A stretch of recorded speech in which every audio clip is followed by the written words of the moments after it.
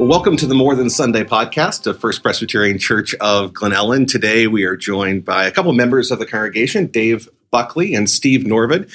And we're going to talk a bit today about developing Christian community. Now, as you guys know, over the course of the summer, we are trying to help everyone in the congregation find a place of meaningful Christian community and find a place of service in the congregation to engage in Christian ministry. So our goal really is that when Labor Day comes around, every person at First Pres can look at their calendars and identify a clear place where they're going to be engaging in those two things.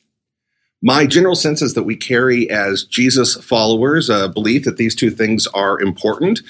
We know that as people who follow Jesus Christ, that he wants us to enter into meaningful Christ-centered relationships, and he wants us to use our gifts in ministry.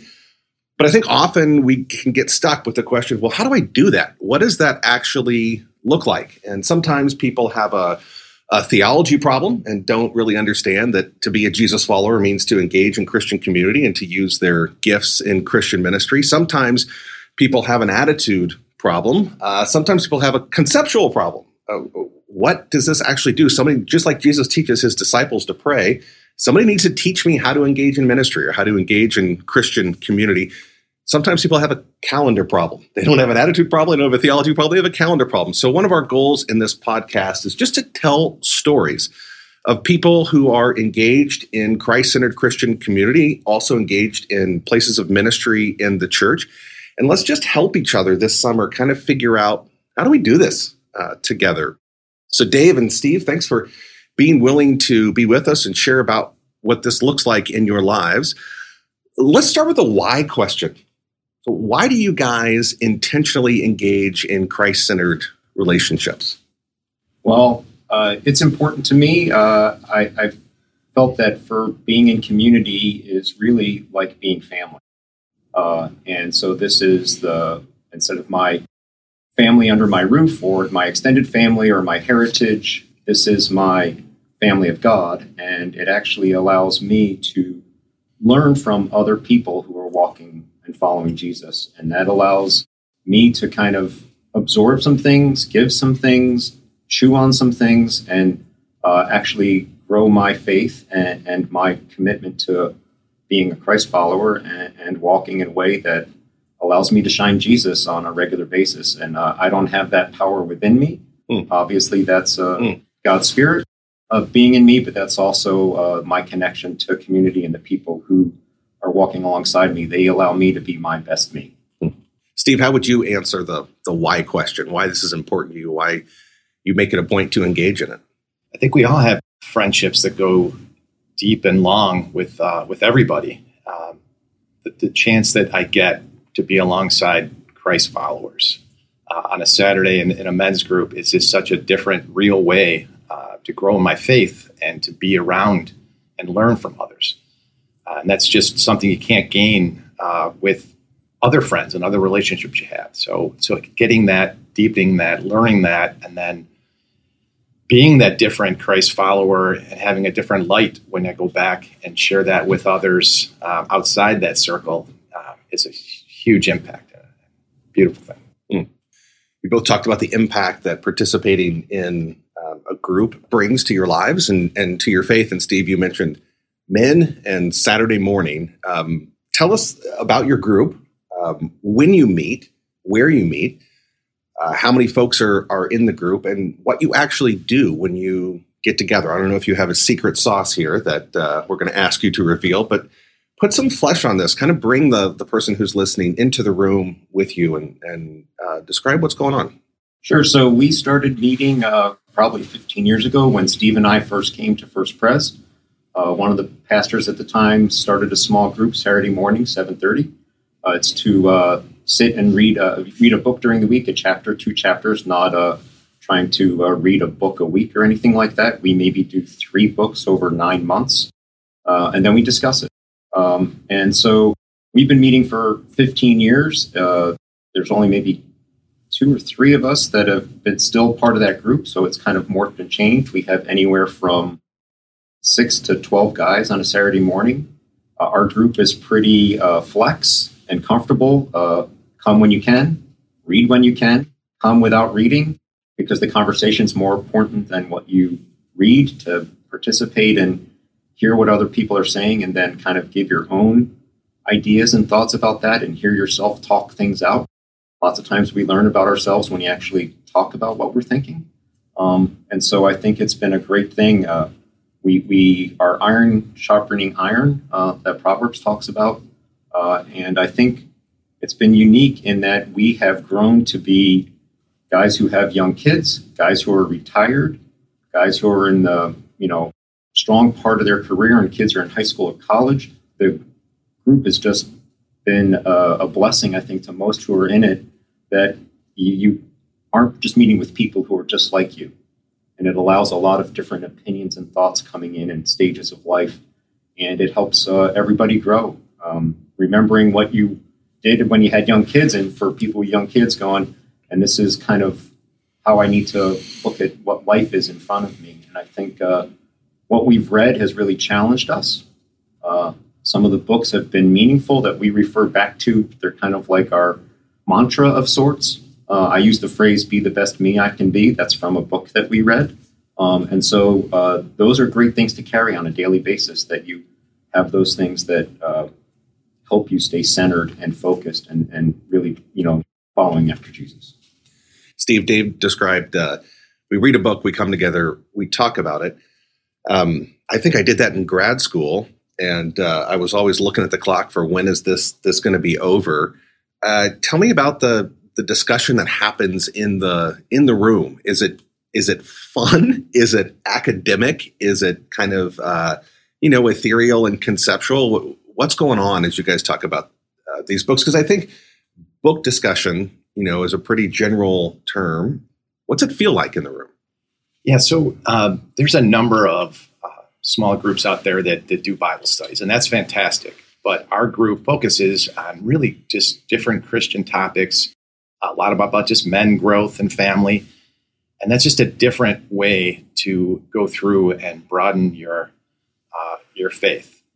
And I call it the springboard group, because it's challenging for a lot of people to start into a Bible study if they haven't even read the Bible before or been involved with that kind of a group. Our group really brings just core Christian topics and struggles to the table. And the book discussion is a way for us to kind of get in and get deep into areas that either we struggle with or we've struggled and succeeded with that we can share with others. It's been just a really meaningful group and time to be able to do that around people who gain different perspectives and, again, deepen your own faith and be that person to help deepen others in areas that they were struggling in. Both of you talked about this group helping you kind of be the man you want to be. What would be some areas that you would point to and say, I'm a better this because of this men's group? Because I spend time with these guys on Saturday morning, I can see that it's making a difference in this area of my life. Anything come to mind that you would say, yep, this is where I see the sacrifice I'm making of time on Saturday morning to be with these men? I reap what I sow in this other area of my life because I invest with these guys. I hope that it's an across-the-board answer. But in meaningful ways, I think just person and friend. I'm able to not just deepen the relationships in our tight group, which I value more than any other friend relationship I have, but I'm then able to be a better person, a better friend to my other groups of friends. And I can be open to, when I have conversations with them, to get at deeper levels than we had before. Dave, how about for you? So trying to talk maybe on a practical level of something that I've applied. One of the books we read talked about that we're all uniquely made. And so there is no pattern that I have to follow or be like, whether that's how I should pray, where I should pray, how long I should pray, what I should pray about, or should I have a quiet time in the morning? Should I have a quiet time at night? Should I be walking while I do it? Should I be kneeling at my bed while I do it? Well, we're all made differently. So the important thing is that we have that relationship and we're finding that time. But how you do it, I'm more a music person. I'm more do things when I walk. I walk the dog for 4 miles in an hour, and that's time for me to reflect and do some of that interaction with Jesus. I'm not a wake up at 4 a.m. and get this before the day, and so that's okay. But sometimes we think we have to fit a certain mold or certain pattern to then be successful as a Christian. And really, I need to be successful with how God made me and how I'm wired and what I'm diligent about. So that's a practical way of how the group has helped. That's great. Hey, as we wrap up here, I'd love to have you both kind of talk to the fence sitter. You both said yes to being in a group for the very first time at some point in your lives. Maybe it's been so long ago, you're like, being a part of a Christian community has just been a part of my faith for a long, long time, and it's hard to remember that. But if you were in a room with someone who said, I kind of get it, I'm hear you talking about it, I kind of want it, I've never done it before, what would you say to that person? What would you tell them? I'll just say it was a long time ago that I got the first nudge to join a small group. And I still remember the fear involved with that and the hesitation. And it was a challenge, but the response that I took to was really the beginning of a journey that really started the transformation. Prior to that, you're just not an active participant. It's there, but it's dormant. But the response to that question and commitment to being a part of a group of other believers and followers that want to be in that same boat growing together is and continues to be the transformational piece of the faith. And it's been a slow, steady journey, frustratingly slow in a lot of areas, but getting on that journey in that way takes that challenge and response. Dave, what would you say to the person who does not yet have that group of people alongside them in their journey? Yeah, so I would say we all sit on fences for lots of things, whether that's getting married or having kids or changing jobs. We all try to weigh, is this worth it, or what's the benefit, or where does this put me in life? And so if anyone's on the fence thinking about a small group and joining, Steve used the word nudge. That is one of the words that our group has kind of brought into our daily conversation. If you're thinking about it, then I feel God's Spirit is talking to you. And that's a nudge that's happening. And I think we only get better as Christians when we follow God's Spirit's leading in our life. And so if you're thinking about it, like many things, you have to take the step. And that's the leap of faith for all of us. There's no guarantees on anything, but when you take that leap, then you're pleasantly surprised about how God shows up. That's great. Well, for those folks who are listening to this and finding themselves in Dave and Steve's words here and saying, I kind of want this, I'm not sure what to do next. Let me just give you a couple of encouragements. The first thing to do is just raise your hand. Raise your hand by reaching out to one of your pastors, reaching out to the church office, email smallgroups@firstpresge.org and say, hey, I'm not 100% sure, but I think I kind of want this. Can you help me? Because it really is the job of the church community to help people find places of meaningful Christian community.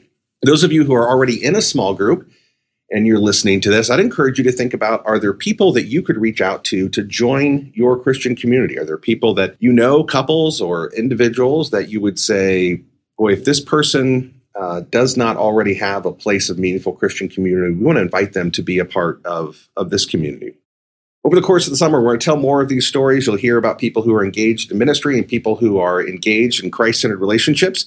And our hope and our prayer is that by the time that Labor Day comes, you will be able to look at your calendar and say, right there is where I'm investing in Christian community and where I'm participating in Christian ministry. All right, thanks for joining us. We'll see you next time on the More Than Sunday podcast.